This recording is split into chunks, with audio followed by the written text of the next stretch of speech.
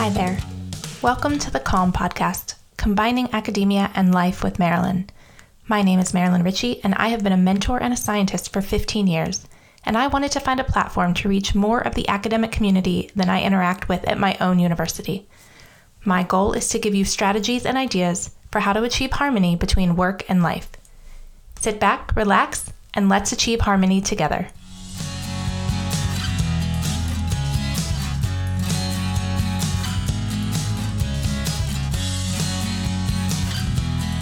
Hey there, this is Marilyn.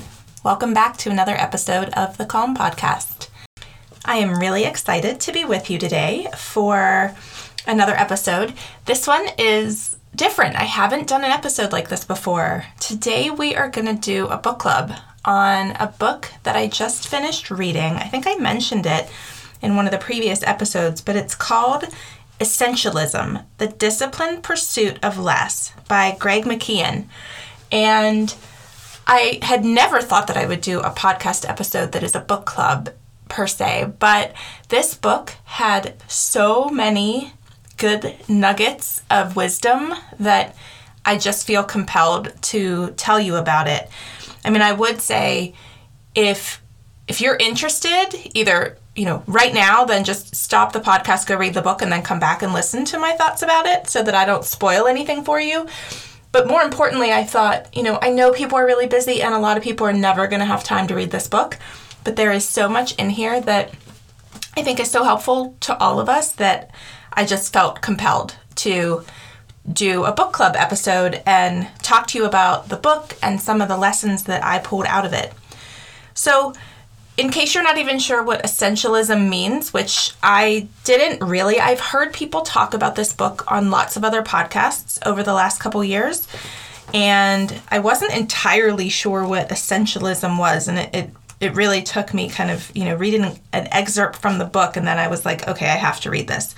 The book was published back in 2014, so this is not a new book, but it's timeless, and I feel like especially in this time of 2021, where we are about to emerge out of the really isolated part of the COVID-19 pandemic, it's a really good time to think about the essentials and how we want kind of, the next season to look in our lives, because we have a choice and we can, quote unquote, go back to normal. And for a lot of us, that meant really busy and harried and, just crazed. Or we can emerge perhaps in a more focused and essential way of living, where we spend our time on the things that are most important to us instead of all the things. So the beginning of the book has a set of questions, and this is how you decide if, reading the book is a good idea for you. So here are the questions. Have you ever found yourself stretched too thin? Do you sometimes feel overworked? Does your day sometimes get hijacked by someone else's agenda? Have you ever said yes to please someone and then resented it later? If you answered yes to any of these questions, the way of the essentialist is the way out. I said yes to all of those questions. And so I had to read the book, and now I'm going to tell you all about it.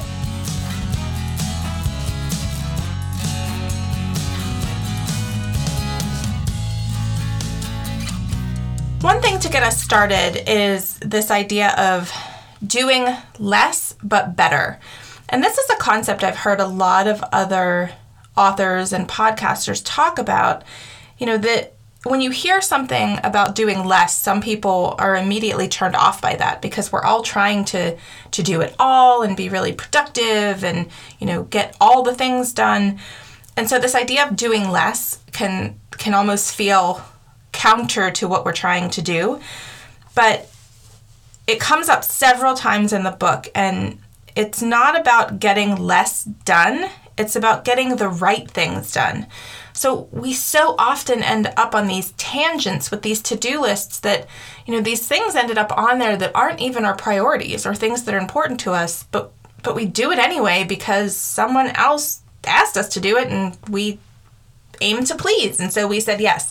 Back to that, have you ever resented saying yes?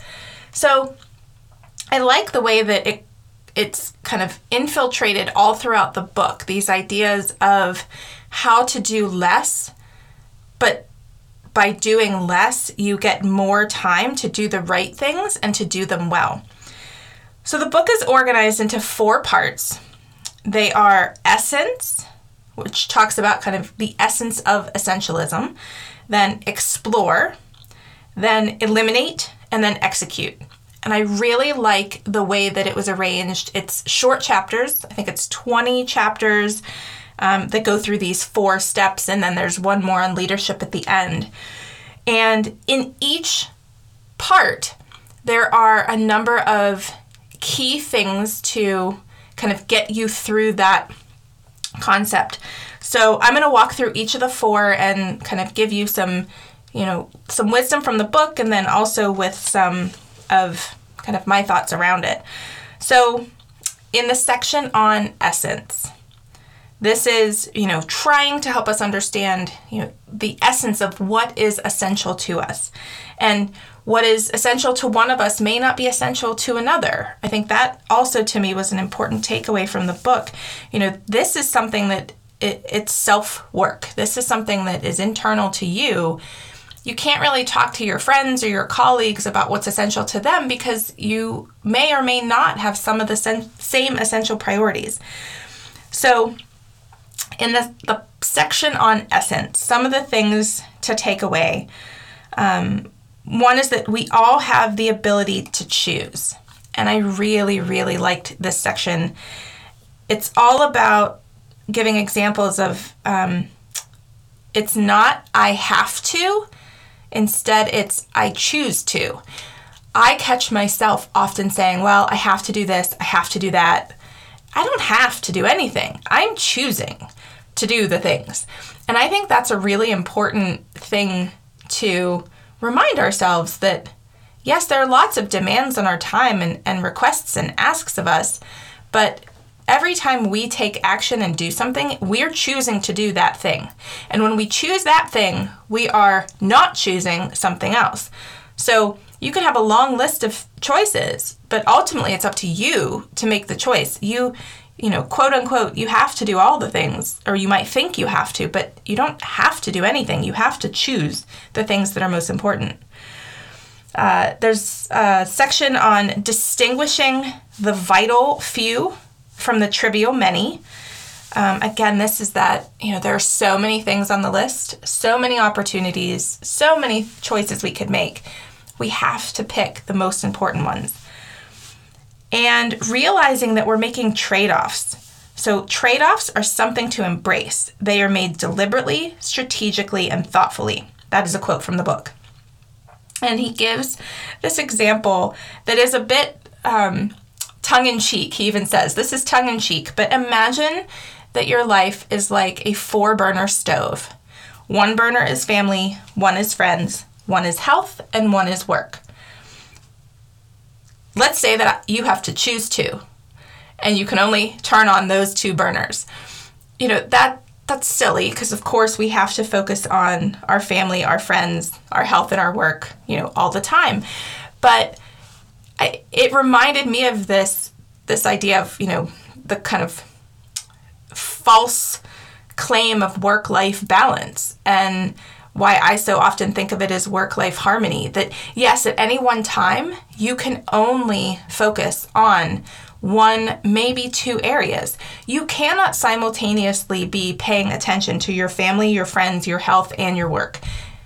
Unless, maybe I shouldn't say never, maybe somebody has a really specific thing that they do that somehow hits all of them. But for the most part, we're choosing. We're making a choice, and it's a trade-off between, while I'm working and I'm really focused on work, I'm not parenting in that time, and that's okay.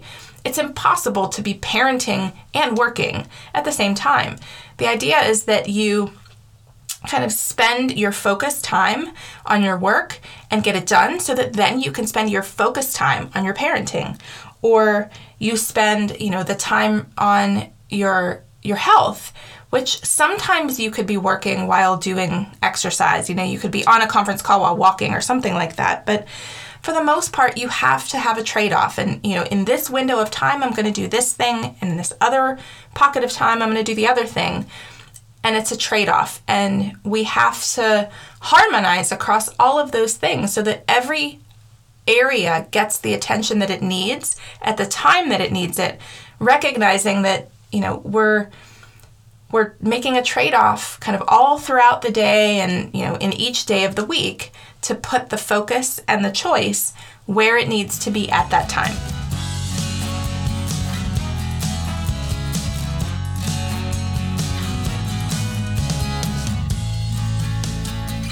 All right, the second part of the book is explore. Here, he talks about our need to escape so that we can focus and explore. This first chapter of this part made me realize why I crave alone time, that I need the quiet so that I can focus and think.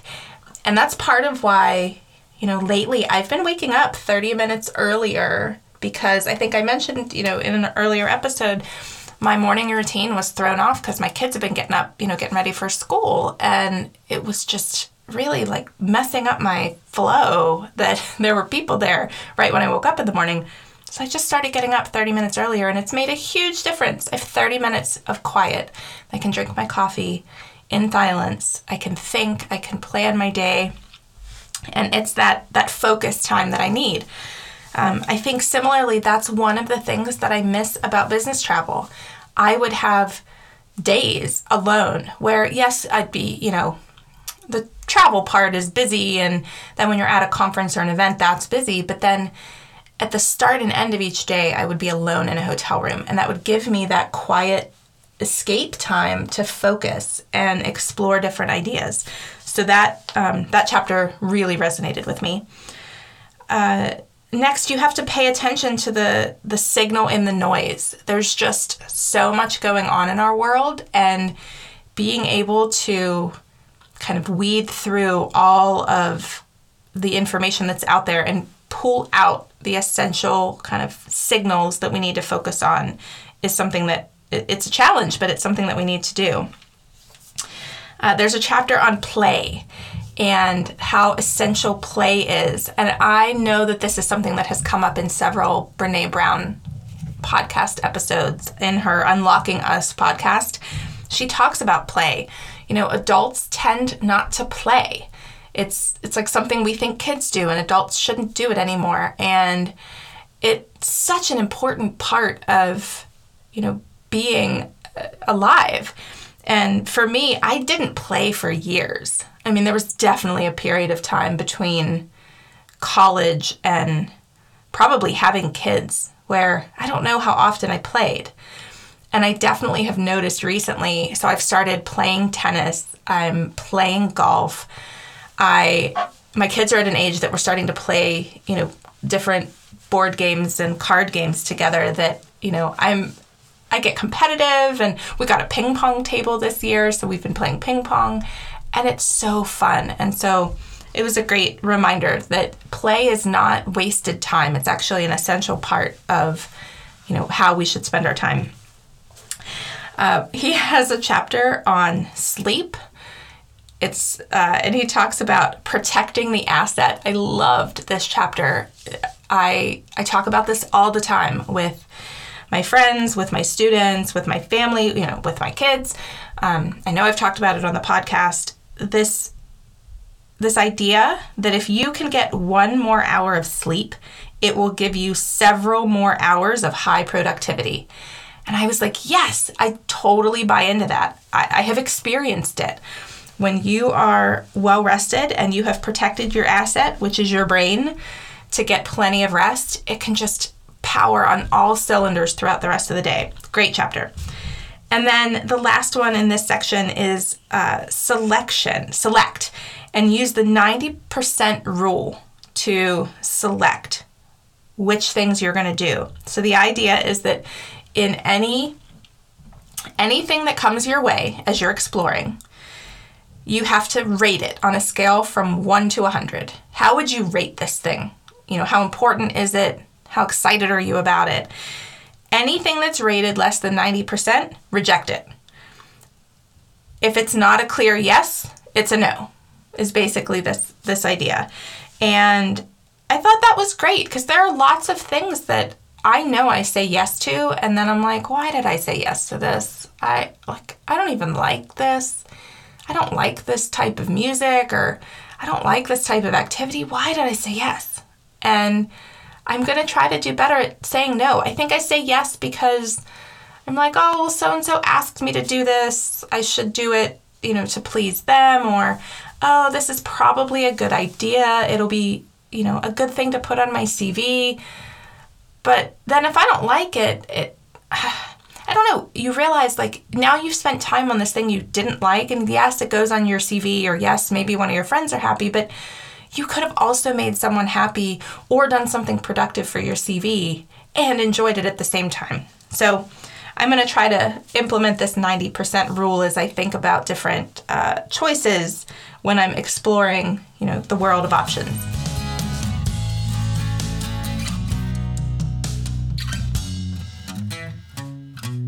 So now we're on to part 3. This part is called Eliminate. Here, there is one chapter that's about making decisions. And specifically, can you make one decision that will eliminate 1,000 later decisions?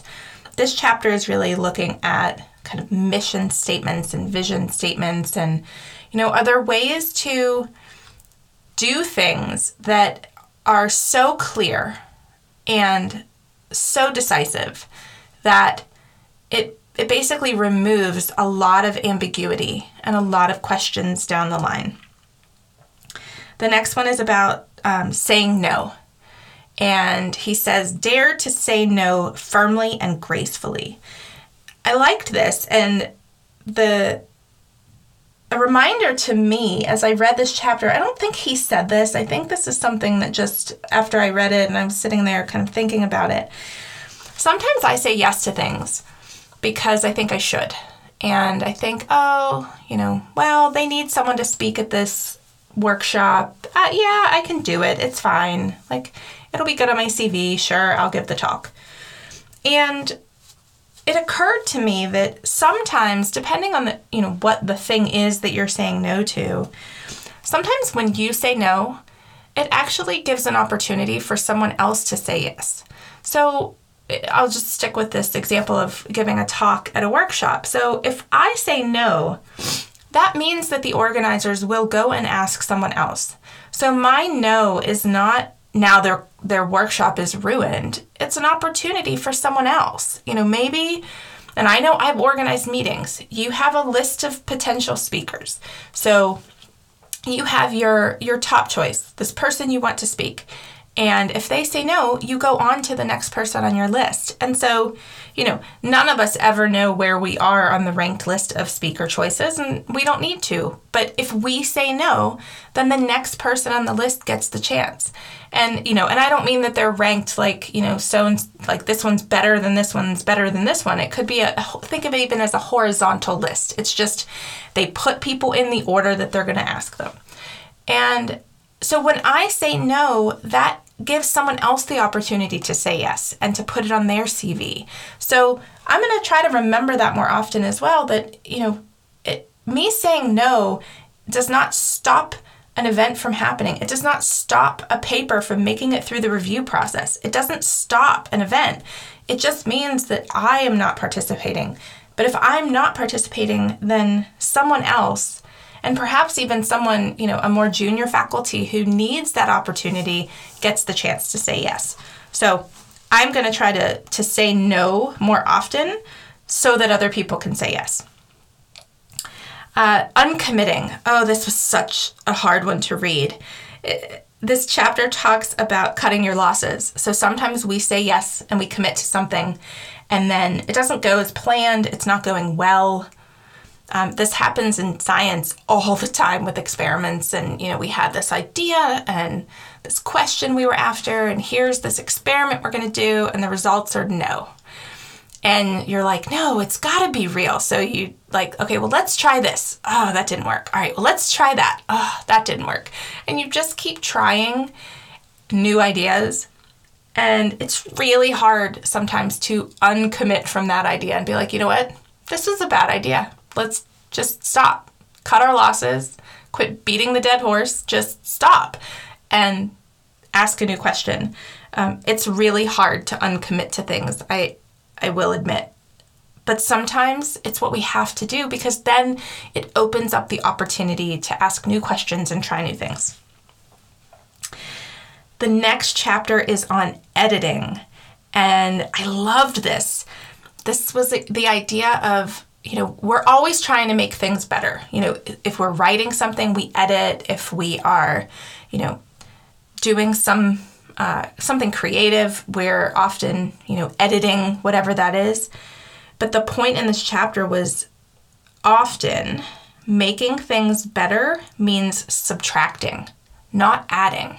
So instead of adding more and more activities, more and more words, more and more elements, perhaps subtracting is what's going to make it better and improve. And so I'm going to try to think more about subtraction of activities, subtraction of words, rather than always adding. And then the last chapter in this section is on boundaries and limits. And he talks about how putting limits and boundaries in our life are liberating. We have rules in advance, and that eliminates the need for a no. One of the sections of this chapter specifically talks about working on weekends, and that one really resonated with me, because that is something I'm seeing a lot on social media right now, especially when so many people, certainly in my field, are still working from home. It is really hard to differentiate between, work time and non-work time, because we're home all the time. And especially on weekends, it's hard. Like, you're still here. You could just keep doing what you've been doing every other day. And in the book, and remember, this book was written in 2014, so long before the pandemic, but they talked about how, I guess there was a request from a manager to have a meeting with someone on Saturday, and the man said, oh, I'm very sorry, but, Saturday is family day. And the boss or manager said, oh, of course I understand. Well, how about we'll do it on Sunday? And the man said, oh, I'm sorry, Sundays are for God. And he basically had these boundaries that, like, I don't take meetings on Saturday and I don't take meetings on Sunday. Saturday is my family day. Sunday is, a religious day for him. And I thought it was a great example of how we all need to decide what our limits and our boundaries are and place them. I mean, I, for one, I've talked before about working on weekends that I try not to. And if I do, it's, because I'm under a deadline or I'm really behind, and I'll do, a couple hours here and there. Unless it is something that I view as an emergency, I don't take calls on the weekend. I do not schedule conference calls and video meetings on the weekend. Now, have I ever had any? Of course. Especially early in the pandemic, when we were trying to, figure out what was going on with COVID-19, and, we were recruiting patients into the biobank that we work on, and we were trying to get surveys out, and we were trying to get, sequencing data so that we could try to figure out what in the heck was this virus and what was it doing. I was on lots of calls on the weekends early on as the scientific community was trying to rally together and figure this thing out. So I don't think it's a never, but that's probably one of the only periods of time that I had some calls on the weekends on a regular basis. So in this whole part of elimination, it's instead of adding more things to your life, what can you remove that allows you to focus on the essentials? And again, this idea of doing less, but doing more of the right things.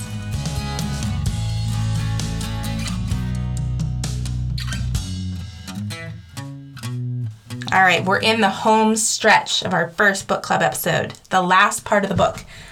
It's called Execute.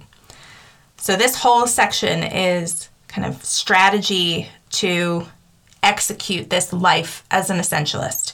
So the first chapter in this section is about building in buffer from unexpected events. It was interesting to me that was a tactic. It's something that I do for myself, but I also try to mentor my students to do that. This just came up recently that, a big change happened in a schedule and it kind of threw something else off course. And I was like, yeah, see, it's a good lesson on how, if you've done the work that you do long enough, that things will come up that are barriers in your plan. You'll get sick. You have it all mapped out. You're going to get this thing done in the 3 days prior to when it's due, and then you get a migraine. And so you can't get it done. I mean, I've definitely had that happen where a grant didn't go in because I got sick or I had a sick kid.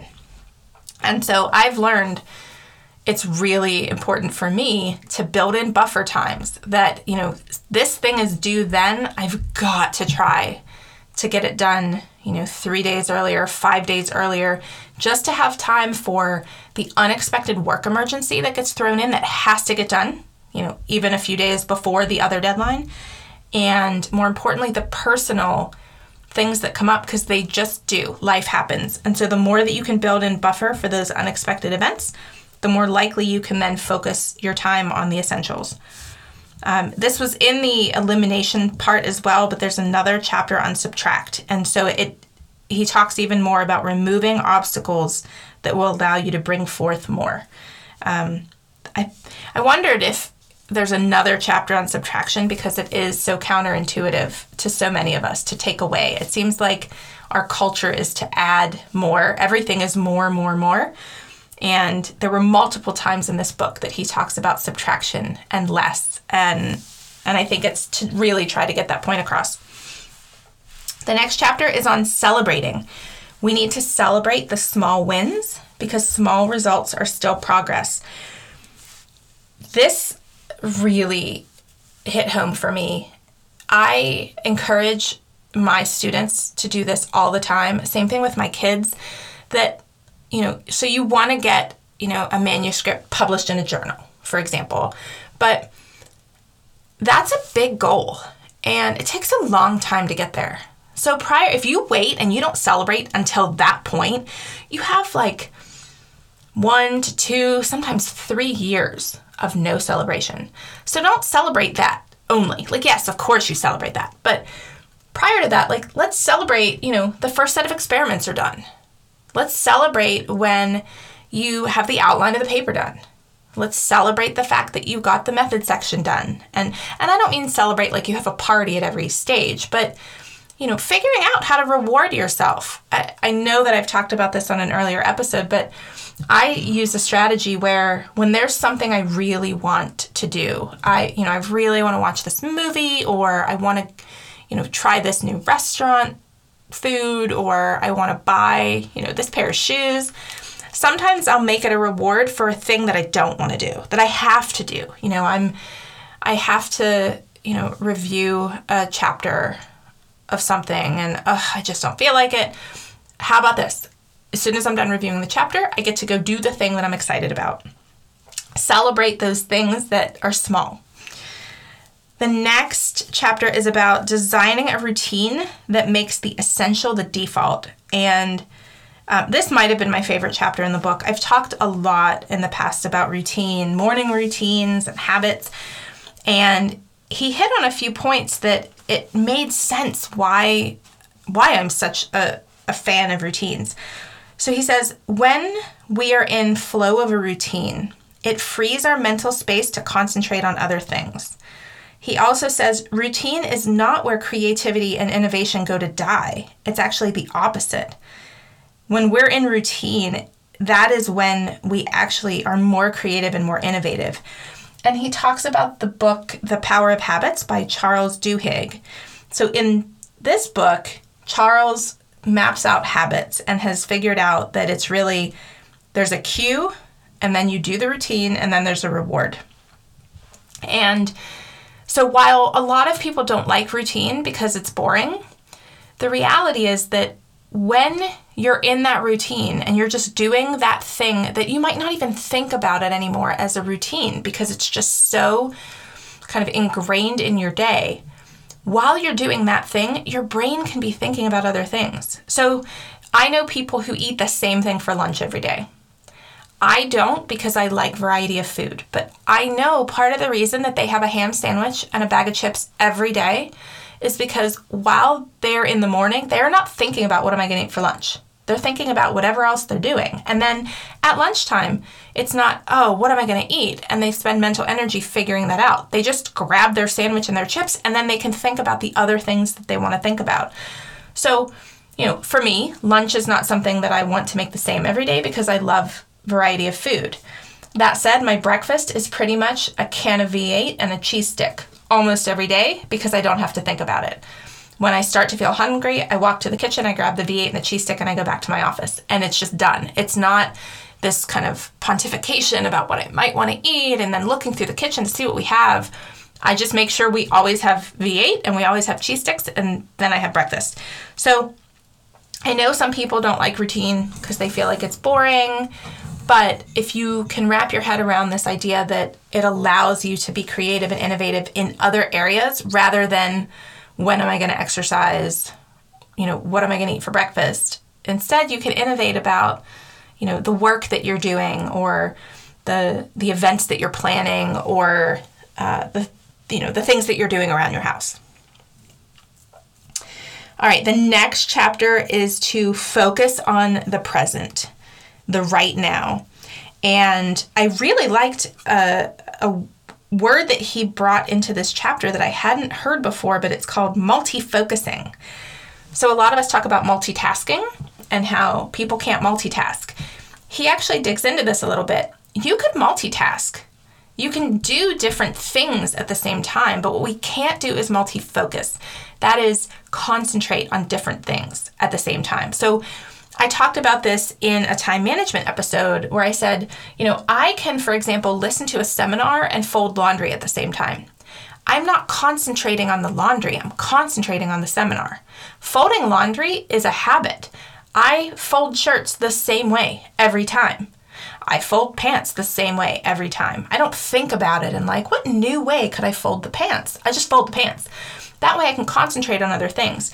So that's why you could do a task that is mindless, that you don't have to concentrate or focus. And then you can do a task where you have to focus. And so this multi-focusing you can't do. You cannot concentrate on two things. But you could multitask where one element requires concentration and the other one doesn't. And then the last chapter of this section is B. That was the title, B, B-E. And it talks about having, more clarity and more control and more joy in the journey if we can allow ourselves to just be. I thought this was a great ending to the Execute chapter. I especially liked the part about joy in the journey. That's something that I think a lot about. We often have this goal and this place we're trying to get to, and, I'll be happy when I get that thing, or life will be good when I get to that point. And it's so important to have joy in the journey of getting there, because often we get there and it's anticlimactic. Yes, we got the thing, but it's rarely as exciting as we thought it was going to be. And so we really need to try to get joy kind of all throughout the journey of getting from point A to point Z.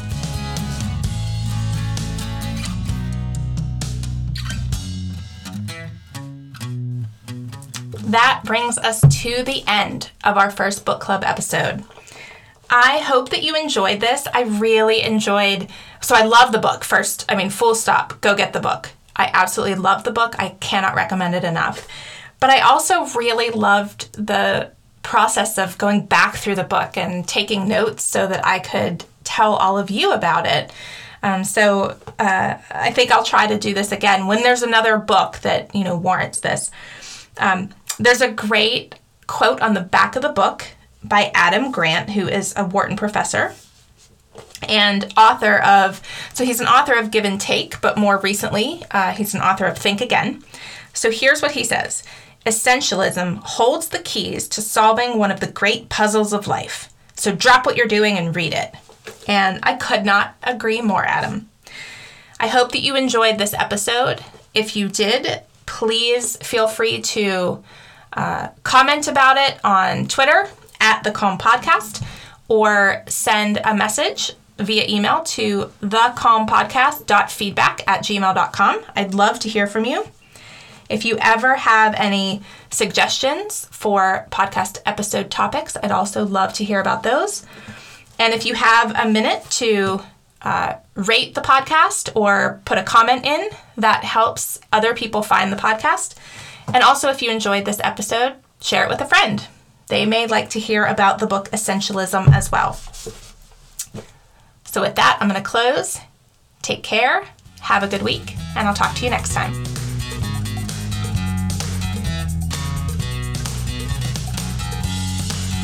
You've just listened to another episode of the Calm Podcast. I hope that some of the strategies that I talked about are helpful to you in your journey through academia and life. As they say, it's not all about the destination, it's about the journey. Let's make it a great one. Until next time.